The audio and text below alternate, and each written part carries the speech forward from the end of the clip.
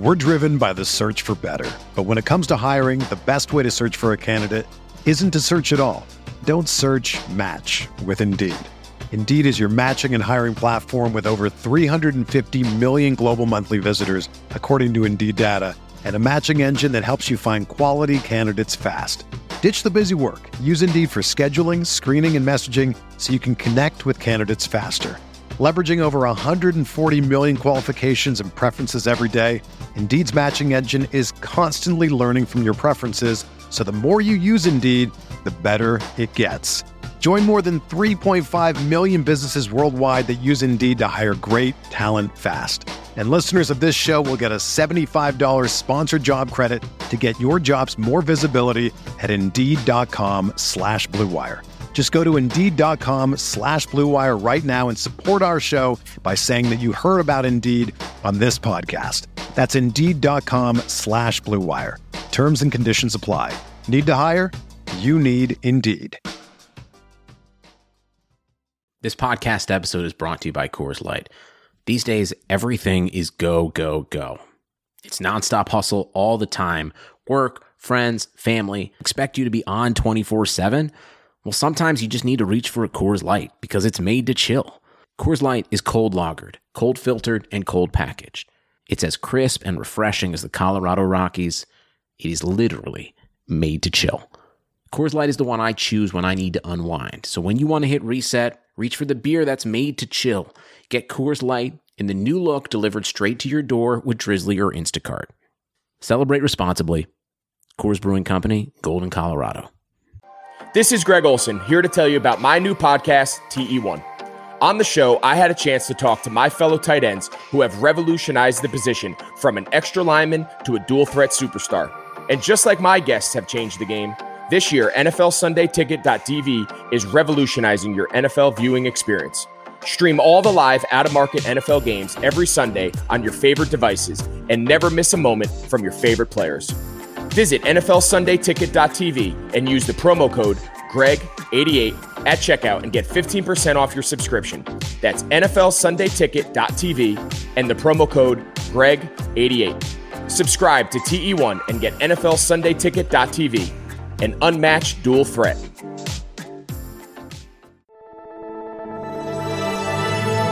Blue Wire.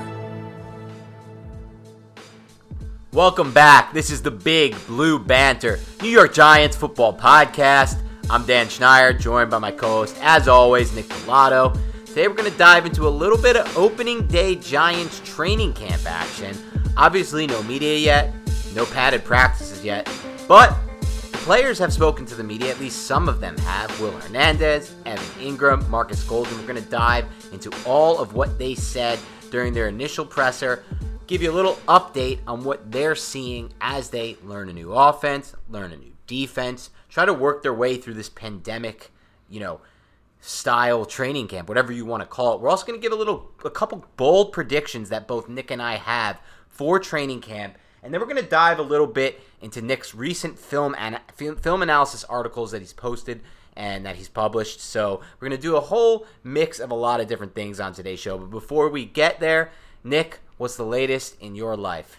Nothing much, man. Just doing the same old. I mean, now that football's really starting to ramp up, I've been diving deeper and deeper into 2019 film and hoping that there will be 2020 film.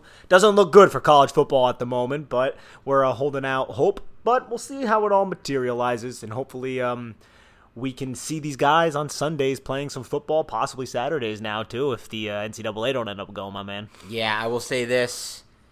It was a dark, dark day for me when I found out that the college football season might be canceled, though there is a little bit of light at the end of the tunnel.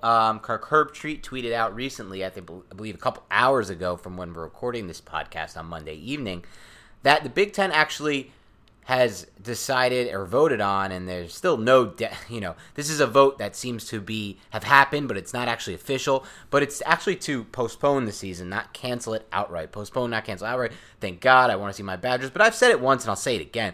If the Badgers plan on trotting out Jack Cohn at quarterback this season, I'd rather there be no season at all. Straight up, I'd rather there be no season at all. I can't afford to watch. I can't afford to put myself through that again.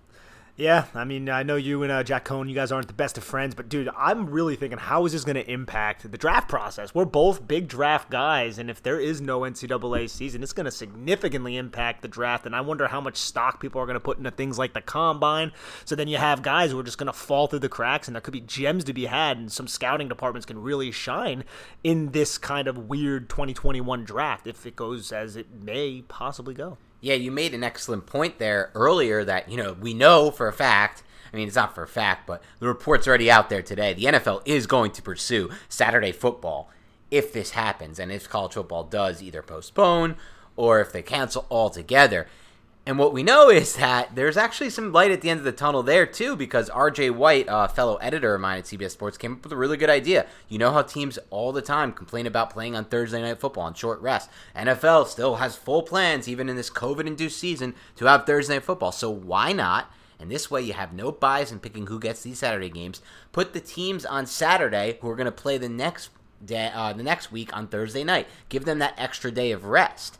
It's an excellent idea, I think. Obviously, the NFL's already worked in some things like that on past schedules, doing Thursday night games followed by Monday night games and things of the like. But I think that's an excellent route they can go. But as you were saying before, how is it going to affect the draft? It's going to be interesting. People are going to have to rely on tape from last season. People are going to have to rely, I guess, on combine. I mean, it's really somebody tweeted about this today. I think Thor from the draft guy for Roto-World tweeted out, it's going to be the biggest.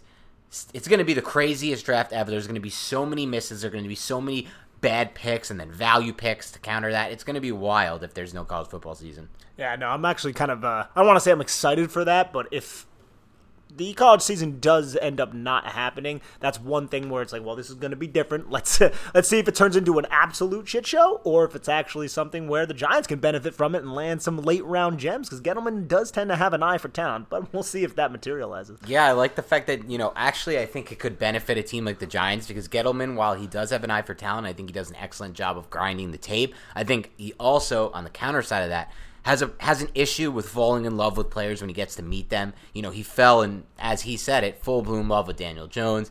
Daniel Jones we like. We see the upside. I also see potential for downside with Daniel Jones. I am not sold on him yet as Giants quarterback, and I know you're not either. Yeah. And it was a reach to some extent. I mean, let's be honest. It wasn't like we were drafting Patrick Mahomes type talent at number 6. And then, you go back a year before that, and then there's Saquon Barkley, and that's a situation where, again, he meets the guy, he loves the guy. Yes, he loved his film, but it's a running back, and but he loves the player when he meets him. He's a guy he sees can be the immediate face of the franchise, like Daniel Jones. And again, these guys are excellent people to have in your locker room, to have representing your franchise, and you need that to some extent. But I don't mind Dave Gettleman going back to the tape and just relying a little bit more on actually grinding the tape rather than, his meetings with the players. Oh, yeah, I 100% agree. But we'll see what happens with that. But, Dan, I would like to get into some bold predictions here, my man. All right, let's start with bold predictions, then we'll talk a little bit about what we saw today, or what we heard today from the players.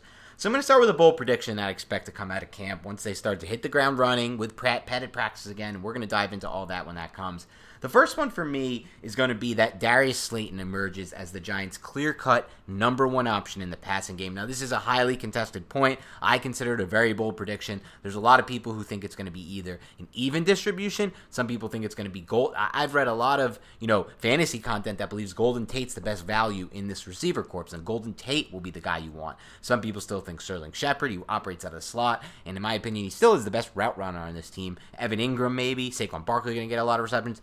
I'm going to go ahead and say Darius Slayton for a multitude of reasons. One, and this is most important to me, I'm a big believer in quarterback-receiver rapport. I always have been. I always will be. It's a reason why I tend to shy away in fantasy football from wide receivers changing teams and going to new quarterbacks. It's a reason that I believe some of these guys are as good as they are. Davante Adams, if you really look at Davante Adams, the guy doesn't have breakaway speed. The guy doesn't really have great hang time in the air. He's not a DeAndre Hopkins for contested catch situations. He's a great route runner. He sure is. But he also has an unbelievable developed rapport with Aaron Rodgers. And what I saw during his rookie season from Darius Slayton with Daniel Jones, it started all the way back in rookie minicamp, where they would spend time after practice every single day for at least an hour throwing passes together. Then that carried over into the early days of training camp. They would work with the second team. Then Slayton got injured a little bit in camp, missed some time in the regular season, but when he hit the ground running in week 3, and that came after a preseason where he made some really big catches from Daniel Jones,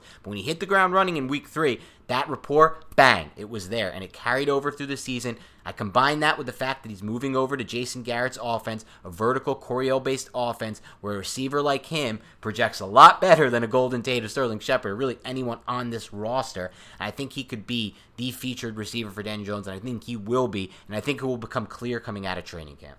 How dare you slander 2019 Randall Cobb and Jason Garrett's Kellen Moore's offense for the Cowboys? Because that seems to be the role that Golden Tate would fall into, right? Now, sure. I don't disagree with you, Dan, but I don't want to write off someone like Golden Tate either. I mean, Golden Tate had 49 receptions, and 30 of them were first downs. It was like a ridiculous number like that. Yeah, it was 49 receptions, 30 of them were first downs last season, and he was a true safety blanket for Daniel Jones. But I can't write off Darius Slayton. If we're going to have to choose number one, I think I would have to agree with you. But I do think Golden Tate, who I didn't really recognize this. I always knew he was really, really good after the catch, but I saw something floated around Twitter that he had the most avoided tackles after a reception from any receiver since 2015, including guys like Antonio Brown and really skilled receivers after the catch. And you go back, you look through some of his highlights with the Lions, and even if you want to go back to the Seattle days, he is exceptional at breaking tackles and avoiding clean hits from linebackers and safeties. And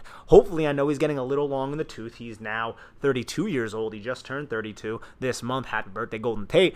Maybe he could still have some of that left in the tank, but I would have to probably concur with you that it would be Darius Slayton if you had to choose a number one. I do see the ascension from a talent like him. Sundays are coming back in the NFL with NFL SundayTicket.tv. You can stream every live, out-of-market NFL game every Sunday afternoon on your favorite devices, plus Red Zone and DirecTV Fantasy Zone channels. Never miss your favorite teams and favorite players. No matter where you live, NFL SundayTicket.tv is your key to the most glorious Sundays ever. Use the promo code BLUEWIRE, all one word, at checkout to get 15% off your subscription. Visit NFL SundayTicket.tv and use promo code BLUEWIRE. Have you ever heard of DealDash.com? It's the best, most honest bidding site where you can win things you never expect at a price you never believe. They have over 1,000 auctions every day on electronics, appliances, beauty products, home decor, and even cars. Here's how it works. It's like an auction, but every item starts at $0 and only goes up 1 cent every time you bid. The kicker is that auction clock restarts after just 10 seconds. That means every time you bid, everyone else has 10 seconds to answer or the item is yours. If you go ahead and buy now, DealDash is offering our listeners an extra 100 free bids upon sign up on top of their other discounts. Go to DealDash.com and use the promo code BLUEWIRE or DealDash.fml/BlueWire. That's DealDash.fml/BlueWire. And I'm not knocking Golden Tate, let's be clear. I mean, you could look back, or, you could go back and listen to any of our podcasts from the middle of last season, and we would talk over and over on how on tape, Golden Tate was the Giants' best receiver. He was getting open in the middle of the field for Daniel Jones. He was making ridiculously tough catches in traffic, sometimes where he would get just destroyed. And that's a little bit on Jones. He's got to anticipate it a little sooner, but also that was really, at times, the only thing that was open. He had to fit the ball into a tight window, and Golden Tate was there to make a play. This is not a knock on Tate, who came to the Giants having created the most forced missed tackles per touch of any receiver in the NFL since 2013. That carried over with another strong season. Did not see any signs of slowing down. I think he's an extremely underrated asset. I was a fan of the signing at the time, even though people bashed it on Twitter. Why would you sign a receiver at this age? You just trade Odell. It was stupid because nobody was taking into account how effective he still was with the ball in his hands and as a receiver after the catch. It was like no one had watched his film. They were just looking at his age.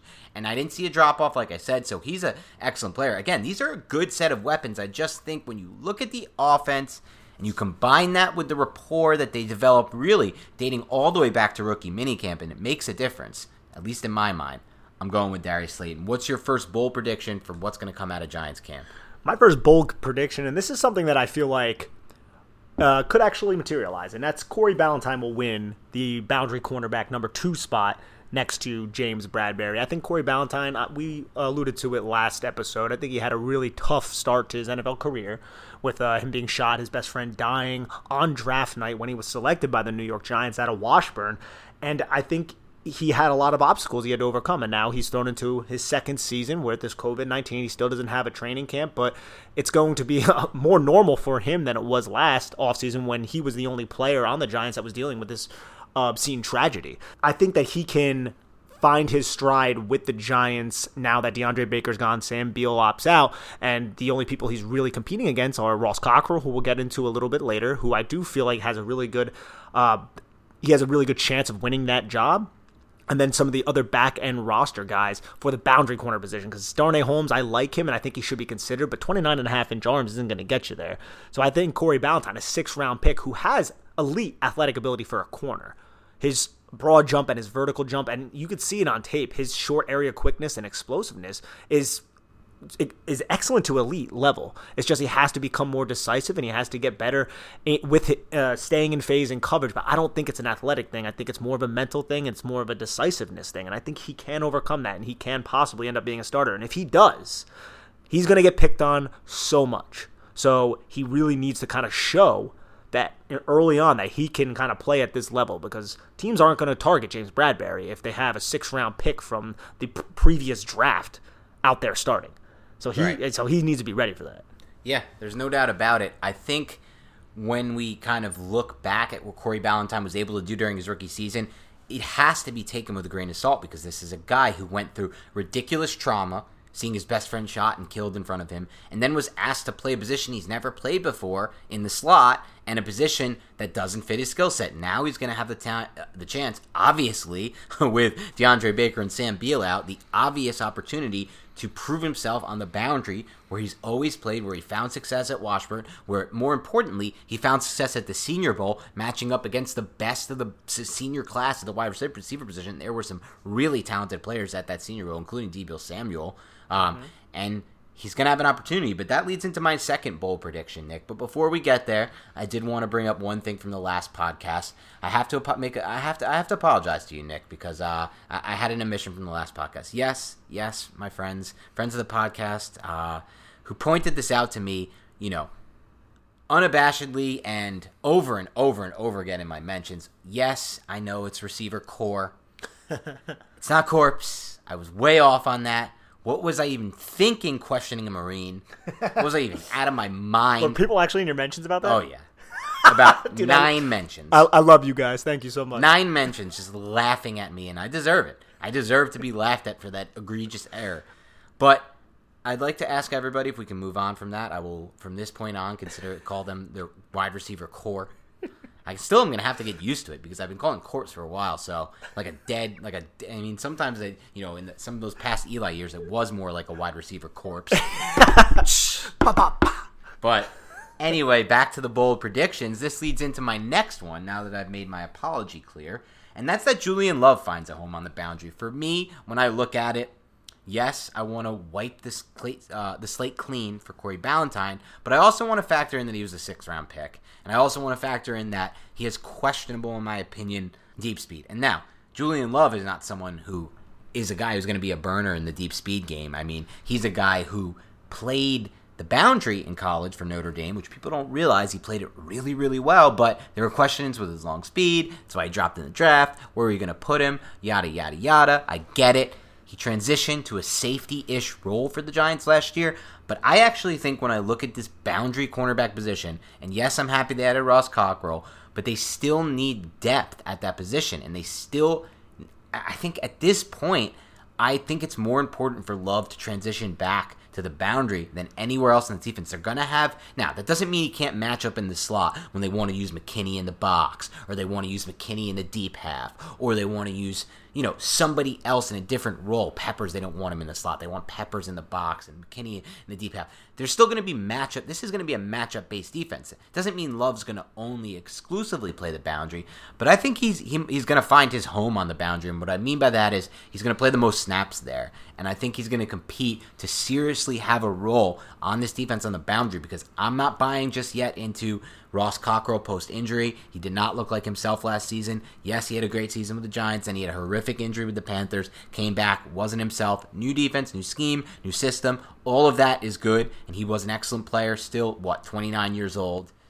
But more of his own cornerback in my mind, not someone who I want to trust completely in this man coverage-based scheme. And so I'm not buying fully into him just penciled into the starter. And I've expressed my skepticism when it comes to Corey Ballentine. So for me, Love comes to the forefront. I'm kind of with you on Darnay Holmes. I don't think those 29.5-inch arms are good. I mean, this is a guy who has competed on the boundary his whole career. He played it at UCLA. He was number one prospect at the cornerback position coming out of high school, 5-star. But, with those arms matching up against NFL receivers, what the heck are you going to do when you have a matchup against like Chris Godwin and Mike Evans, or when you have two big receivers on the boundary? It's going to be tough. So I kind of see him moving into the slot. So for me, Julian Love, I think, will find a home on the boundary. And this boundary cornerback position is without a doubt, both the boundary and the nickel are without a doubt the most interesting positions now to me, with the obvious decision from Sam Beal and then obviously DeAndre Baker's situation.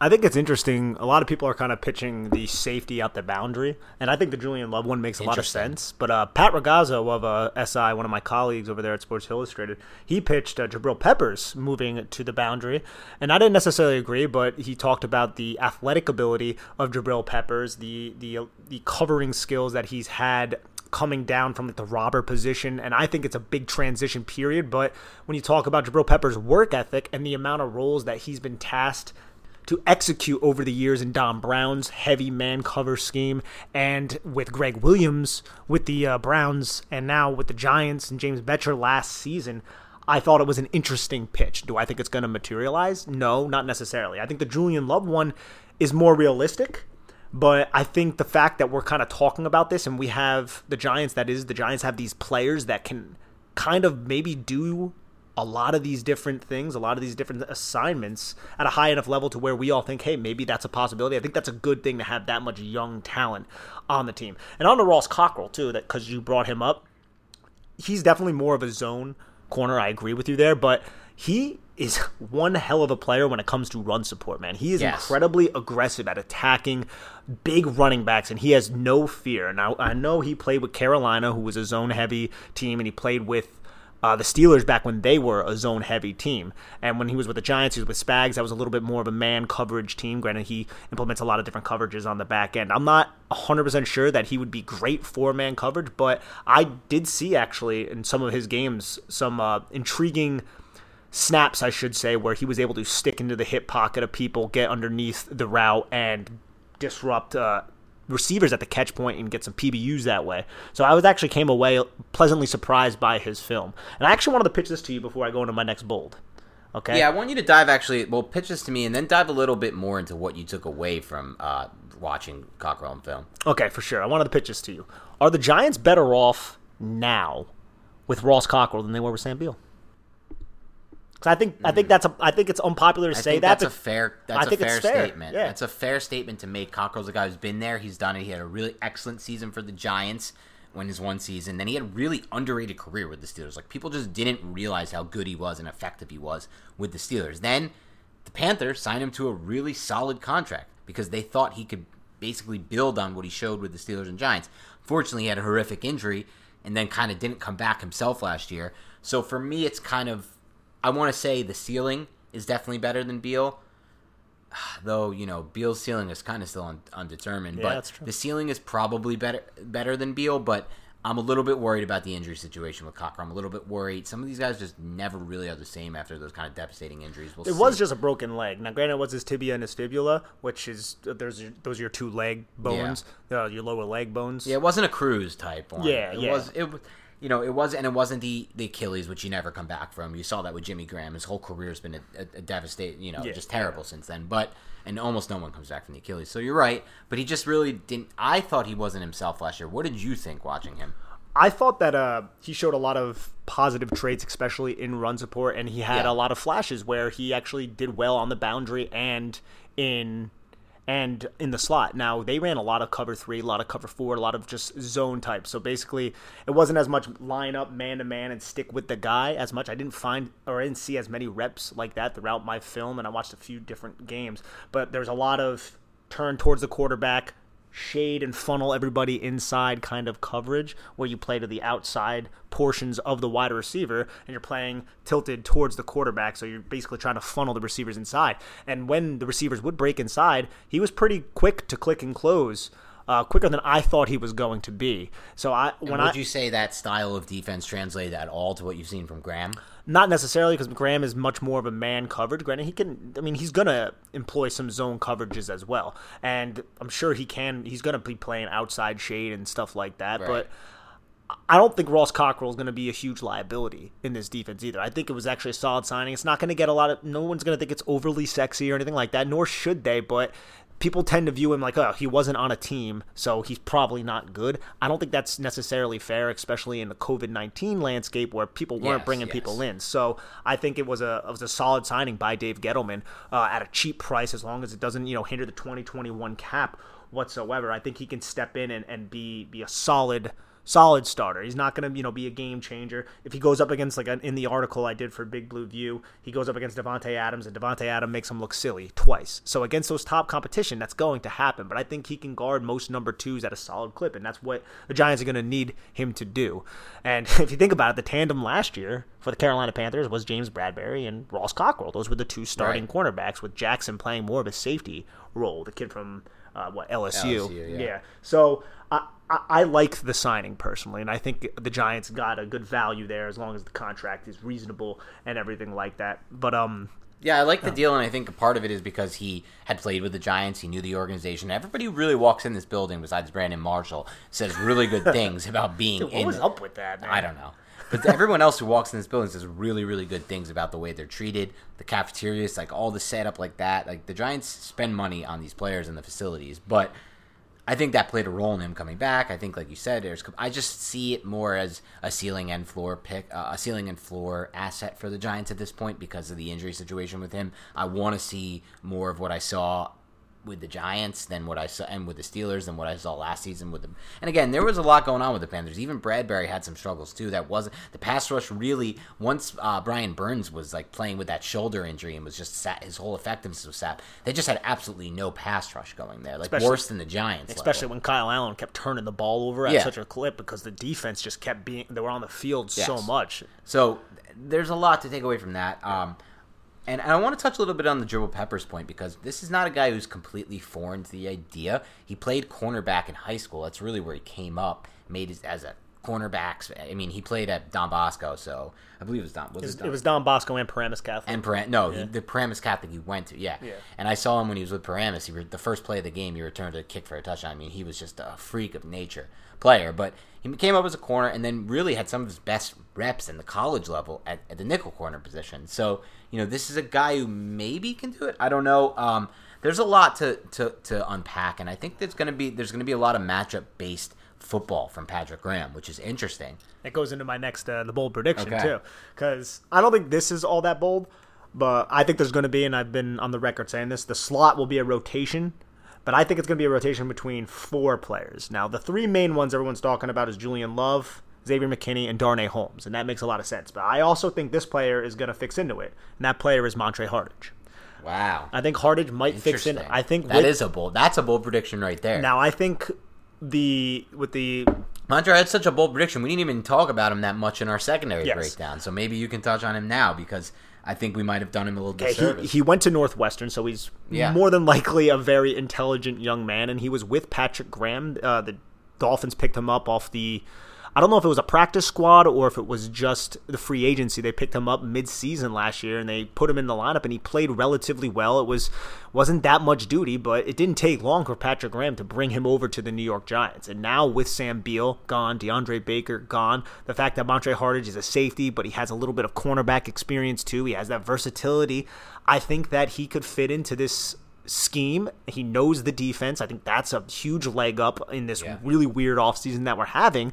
And if he's talented enough, I think he could see the field. The only problem is, how is he going to break into the lineup with these other talented players? So if injuries happen, I think he'll definitely do it, but he may even be, if he is able to kind of show, hey, I can belong here in the NFL, he might even see the field in some, in say 12-play drive. You put Hardage on the field to sub out some of these defenders who are tired. I don't think that's something that's going to be crazy. I think he'll end up earning some snaps.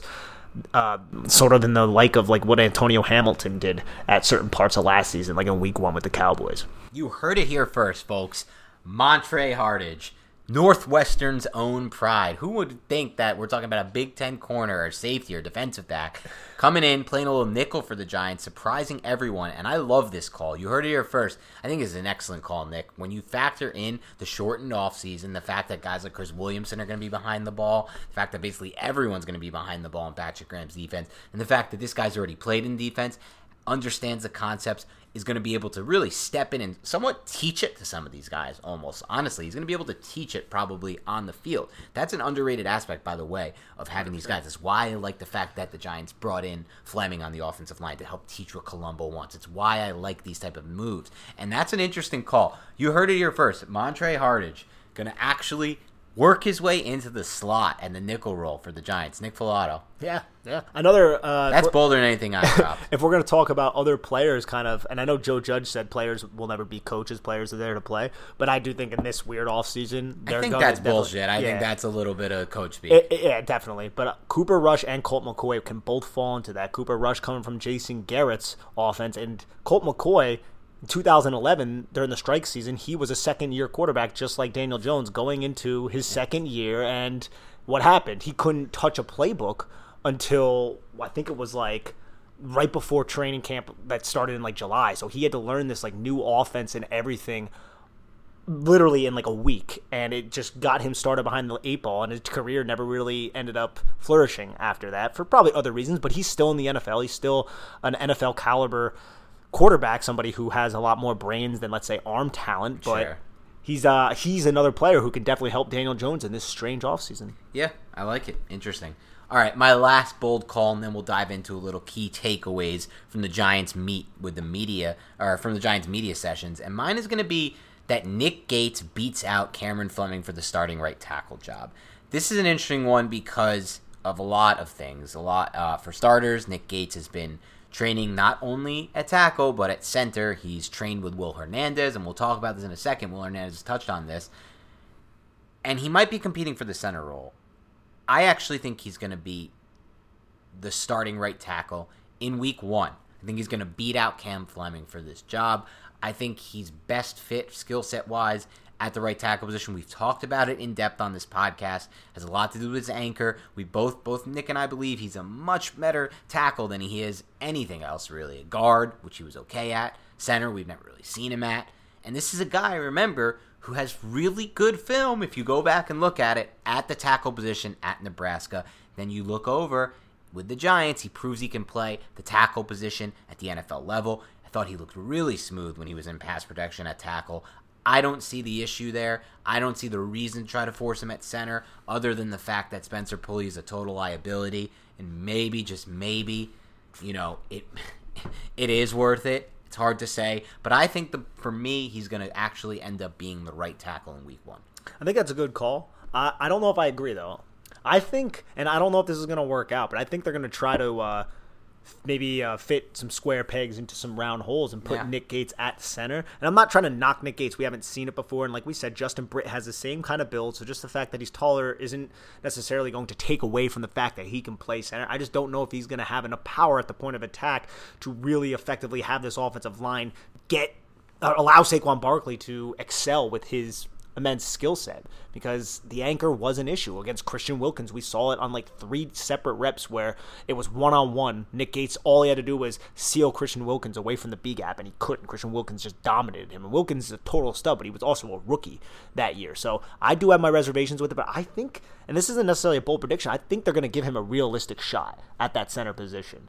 And we might see the line be Zeitler, Hernandez, Nick Gates at center, and then Cameron Fleming and Andrew Thomas at the tackles. And that's something that could actually end up happening. And I'm not opposed to it, to be honest. I don't think necessarily it might work out, but I'm not opposed to trying it because I don't see it with Spencer Pulley either. Yeah. So you can possibly try it. I don't have tons of faith in it as of right now, but I do appreciate Nick Gates' work ethic. I appreciate what he's been able to do as an undrafted rookie free agent, and I think that he can, if he is able to get stronger, he'll be able to master the mental side of playing center. But I do think he has a lot of chances to be a solid to good tackle in this league as well, because his footwork is really good. He can work well on an island. He showed it against the Jets, and he did well against the run out there too. So he really frames his blocks really well. So I don't necessarily agree with you, but I can definitely see it happening too. Yeah, I think at this point the tide has kind of gone in that direction. It's more popular right now to say that Nick Gates is going to be the center. He's going to win that center job. So that's kind of why I'm kind of putting it in the bold. I know it's not that bold, but I'm putting it in my bold predictions because I think the tide's kind of shifted. He's going to be the center. He's going to be the center. I still see him as a tackle. I still see him as the day one starting right tackle. I know that, that says something about Cam Fleming, but I really think Fleming was brought in more as the swing guy. And we'll see. Because like you said, it's so hard to know until they hit the ground running with these padded practices. Because we may see Nick Gates right in there as the second-team center, boom, right away. And then you start to say, okay, things can start to get going. Because anyone who's listened to us, even one podcast talk about the offensive line, knows both of us are pretty anti-Spencer Pulley. Yes. I was anti-Spencer Pulley in Pat Shurmur's zone heavy scheme. I don't even know how much. I can't even put into words how much I'm going to dislike watching Spencer Pulley in a power gap scheme with fucking, excuse my language, with freaking Mark Colombo and Jason Garrett. I do not want to see Pulley on that field at center, but I think there are other options, and we've discussed it in the past. I believe they could look to the free agent market, especially as cuts happen, especially with the COVID, and there's still guys that are available. Justin Britt, for example, you mentioned. Kilgore's available. And yeah, so there are options on the market outside of what they have on this roster. I'd say so. I'd definitely say so. We'll see if Dave Gettleman and the New York Giants go that direction. So this isn't necessarily a bold prediction, but it's a question, and it's an over-under. Both of us like to bet, so I figured I'd pitch it your way, see what you think. So sacks, something the Giants, it's been kind of hard to come by for the New York Giants in recent history. So I wanted to set an over-under on the Giants sacks. So last season they had 36, 2018 they had 30, 17 they had 27, 2016 they had 35, and then 2015 they had 23. Do you think the Giants, now that they retained Marcus Golden, say they play 16 games, do you think they'll crack 35.5 sacks, over-under? Well, first of all, let me just say I'm amazed to go back and hear the Giants actually had more sacks last season than they had during their awesome defense 2016 playoff season. That's a little crazy to me. Yeah, I mean, I'm trying to go through the games in my head and see some of the cheap sacks that they had against Cody Ford and like rookie tackles, and not to take anything away from the sacks. No, all teams are getting those sacks. Yeah, exactly. I'm going to go with the under. This is a Patriots-style defense. This is a Graham-style defense. This is not, there's going to be pressure. They're going to manufacture pressure, but I'm not sure they're not going to get. I'm not sure how many of these like one-on-one battle sacks they're going to get out of this defense. Yeah. I'm trying to think of who's going to get those. Maybe Leonard Williams will attack in a couple finally, but that even seems a bit like a stretch. I'm still a bit skeptical on Lorenzo Carter winning one-on-ones, even though he showed it at times. He showed it in that Patriots game when he got some chances, but we'll see. So I'm going to go with the under, Nick, and that's not to say that that's a bad thing. I don't think that sacks are really any kind of indicator at all of a good defense. I've been on the record saying that before. I'll say it again. I'm not a big fan of sacks. I'm a big fan of pressures. I'm a big fan of pressures because they lead to errant throws. They lead to bad timing with the quarterbacks and the receivers. They sometimes lead to tip passes, batted passes at the line of scrimmage. And occasionally you can get a forced fumble out of it, which I guess would technically be considered a sack, but so we'll take that out of it. But I'm always going to prioritize pressure per snap over just the total sacks. I think pressures are the most underrated stat in football for sure. But I kind of think it could be over, man. Because I think the addition of Kyler Fackrell, you retain Marcus Golden, O'Shane Ximines, and Lorenzo Carter are a year more progressed. I think if they do end up playing the full season with Leonard Williams too, I don't think Marcus Golden gets 10 sacks, but I don't think Leonard Williams gets 1. I think it's going to even out, and I could see it being like 36, again, 37 maybe. So it might be a slightly over, so I'm going to actually go with over there. Okay. We'll have to see.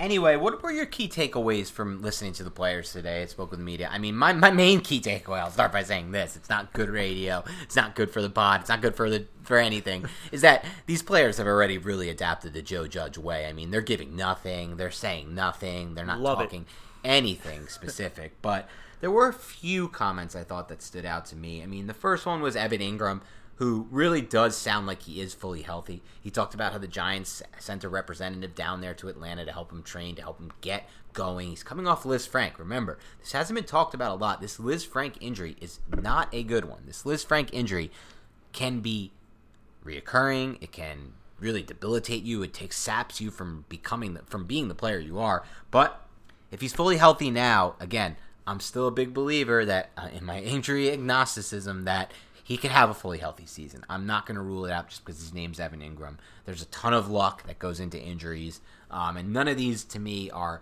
really. There's been a very few nagging types. There's been a mix of the nagging types and a mix of kind of the bad luck injuries with Ingram. So I thought that was an interesting takeaway there. But as we move forward, I actually thought the most interesting thing we got out of today was from Will Hernandez when he talked about training with Nick Gates in the offseason. They're really good friends. They're both from Vegas. And Hernandez says he feels like Gates can play any spot on the line. He said next to me as well. It made it a specific point to say playing next to him, a.k.a. maybe the center position. He also talked about he knew he was going to be a player from the start just based on his work ethic. Yeah, and you love to hear that. That's probably the main takeaway. Which is something that I guess on Twitter it's been alluded to, the fact that Nick Gates was taking snaps. Another cool thing, though, Andrew Thomas can sing, according to Will Hernandez. So I guess they're doing maybe some little rookie hazing and forcing them the kid to sing some songs. But he says that Andrew Thomas is really smart and he's picking things up in a really quick manner. He's always taking notes and he's just saying all the good things that you want to hear about a rookie. He's not falling asleep in meetings or doing anything stupid like some other Georgia draft picks were doing, you know? So I thought he had a lot of good things to say about some of the younger offensive linemen on the New York Giants. And for Evan Ingram, I love the fact that he hit the Giants with the, Coach Judge doesn't want us to talk about if we're limited or if we're full participants. So he's doing exactly what his coach says. I kind of like that mentality, that Belichickian style that everybody kind of talks about. So I think he seems to be healthy, at least from what he's saying. He's saying that he's running around. He didn't say that he wasn't limited, but that was more of a Judge thing. He seems like he feels good. He's in good spirits. He says he feels good. So I'm hoping that Evan Ingram can really be unlocked. He says that he's really motivated to learn this new offense from Jason Garrett. He hasn't talked to Jason Witten yet, but he may reach out to him and kind of pick his brain on some things, which is something I hope he does. I mean, Evan Ingram doesn't necessarily have the dad running thing down, but you know what? He can still learn a thing or two about nuanced hook routes that burn Waniunga time and time again in week one. Oh, geez, the memories, Dan, the memories. Yeah, I mean, listen. A fully healthy Evan Ingram is going to make all the difference in this offense. We know that. A couple other key takeaways I wanted to touch on, though, that really interest me. Hernandez sounds like he freaking loves to play with Mark Colombo. And he said it's awesome having somebody who's actually been there and done that. 10 years plus playing. He's one of the guys. And that's really an interesting thing to me. To get coached from somebody who was an offensive lineman recently, by the way, not too long ago, instead of a Hal Hunter type. I think it makes all the difference for these guys. These guys want one of them. Like Hernandez said, he said, we're a different breed offensive linemen. We're just different human beings. And to have someone who actually can relate to them because they played the position, to me, makes a massive difference. It's such a relatability thing. And I mean, I know quarterbacks have said this too. Like quarterbacks relate more with coaches who were quarterbacks because sometimes when a quarterback makes a mistake, the coach's first thing to do is to just get after him, and start yelling. And sometimes, quarterbacks just want to process everything, what they saw, what they said, and they need a bit of space to kind of process everything so they don't make a mistake next time they have to take the field.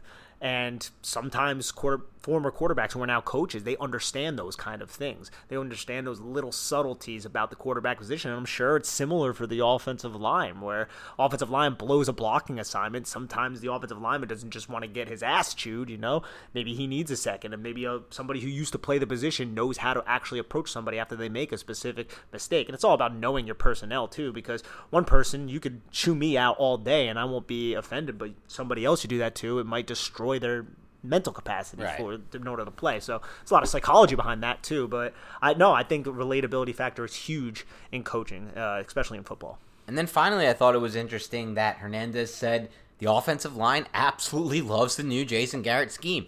Not a big surprise to me, by the way. This is going to be power, gap, extra heavy personnel at times, smash mouth. They're going to run the football a lot, which is going to frustrate us, by the way, at times. I promise you there's going to be times we want the Giants to pass the ball based on the fact that what the box looks like and based on the fact that down and distance. But this is an offense. Remember, the Giants want to establish the run, and they basically want to hide their defense. That's if you look at that 14-2 Cowboys team from the season the Giants were made the playoffs in 2016.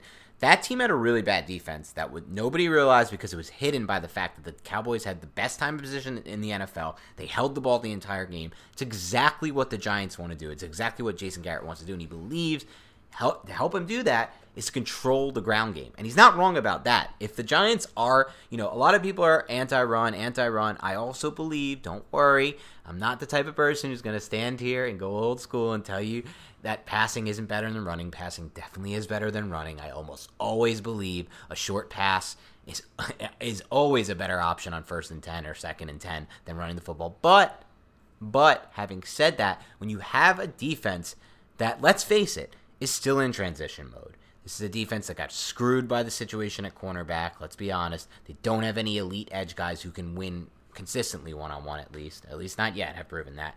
This is going to be one of the worst defenses in the NFL. I don't know if it's going to be bottom 5, Nick. I think the scheme can kind of help it like it did with Miami. Listen, Miami didn't have much talent either, and they didn't have a bottom 5 defense because Graham did a really good job. I think it's possible here in New York that they can get somewhere closer to the middle of the pack, but it's going to be below average, I think. I think that's pretty obvious when you look at the talent. But you can hide that. You can make that look a lot better than it is. You can dress up that pig by just controlling the ball on offense. And I love that Hernandez loves what he's seen so far from the system because he knows he's going to get a chance to move forward, run block more often, and do it less so in this inside zone Pat Shurmur way, and more so in this Jason Garrett, Mark Colombo, power and gap smash mouth way.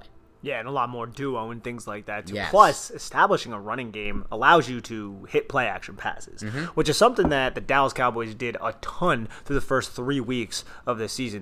They ran so many play-action passes, and then the next 3 weeks, they kind of died off a little bit. I was looking at statistics, and they lost all 3 of those games. Now, there could be game script things that kind of go into that as well, but still speaks to having an effective rushing attack allows you to get creative, allows you to use play action, which can open up the field for bigger plays, especially if you're targeting, if your A-dot on the passes, on the play action plays are much further, because obviously that might lead to bigger plays. So hopefully the Giants can really get that down. This is debate for another podcast, Nick. We're not going to dive into this now, but I actually would disagree with you on that. I believe that the play action passing game is not dependent on a strong running game.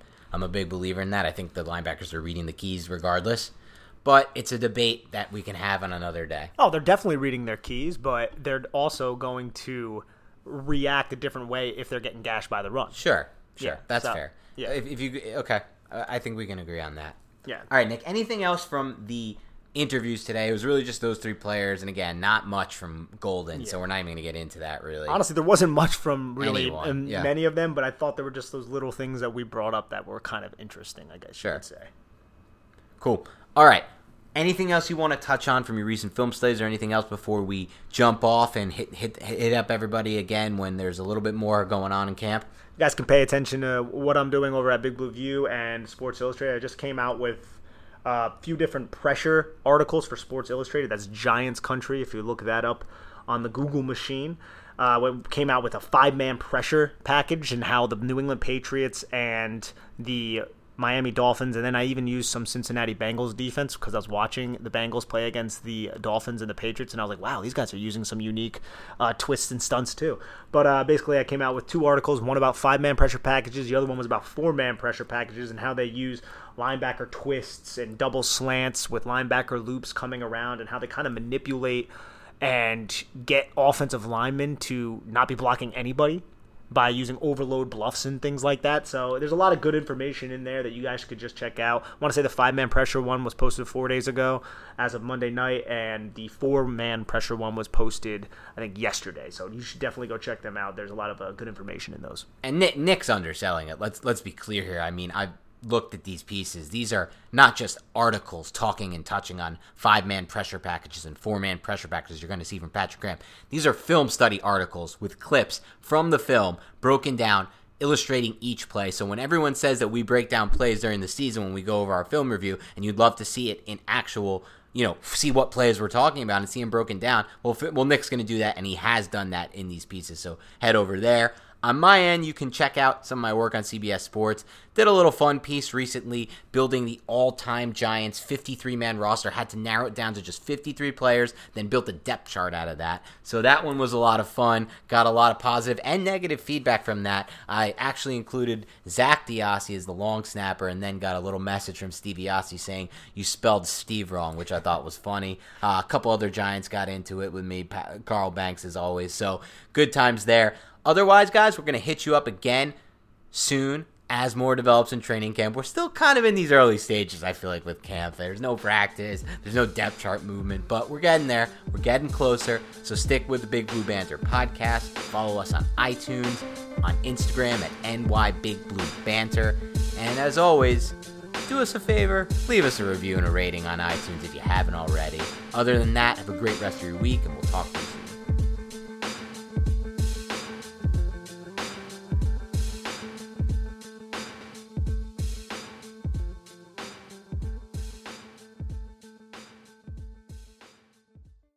Sports are coming back, and so are your chances to bet on your favorite teams and events. Major League Baseball is back in action, and there's no better place to start wagering than our exclusive partners, BetOnline. Check out all the odds, futures, and props to bet on, all available 24/7. And with the return of sports, BetOnline sat down with former pro players Eddie George, Harold Reynolds, and 7-time NBA champ Robert Horry. See what they had to say on what it will be like playing without fans in a series they're calling Fandemic. Visit betonline.ag for all your odds and up-to-date sports news. Remember to use promo code BLUEWIRE to receive your new welcome bonus. That's promo code BLUEWIRE. BetOnline, your wagering expert. Everyone is talking about magnesium. It's all you hear about. But why? What do we know about magnesium? Well, magnesium is the number one mineral that 75% of Americans are deficient in. If you are a woman over 35, magnesium will help you rediscover balance, energy, and vitality. Magnesium supports more than 300 enzymatic reactions in your body, including those involved in hormonal balance. From functional medicine doctors to mental well-being and female hormone experts, we all know that magnesium is the one mineral to improve all aspects of well-being and health. But which one? Magnesium Breakthrough from Bioptimizers, the trusted choice recommended by leading experts with 7 best-absorbed forms of magnesium to ensure your body receives the support it needs for overall well-being. Go to bioptimizers.com/balance today and use code BALANCE10 for 10% off. Support your journey to wellness at bioptimizers.com/balance. Magnesium Breakthrough from Bioptimizers, your foundation to optimal health and vitality.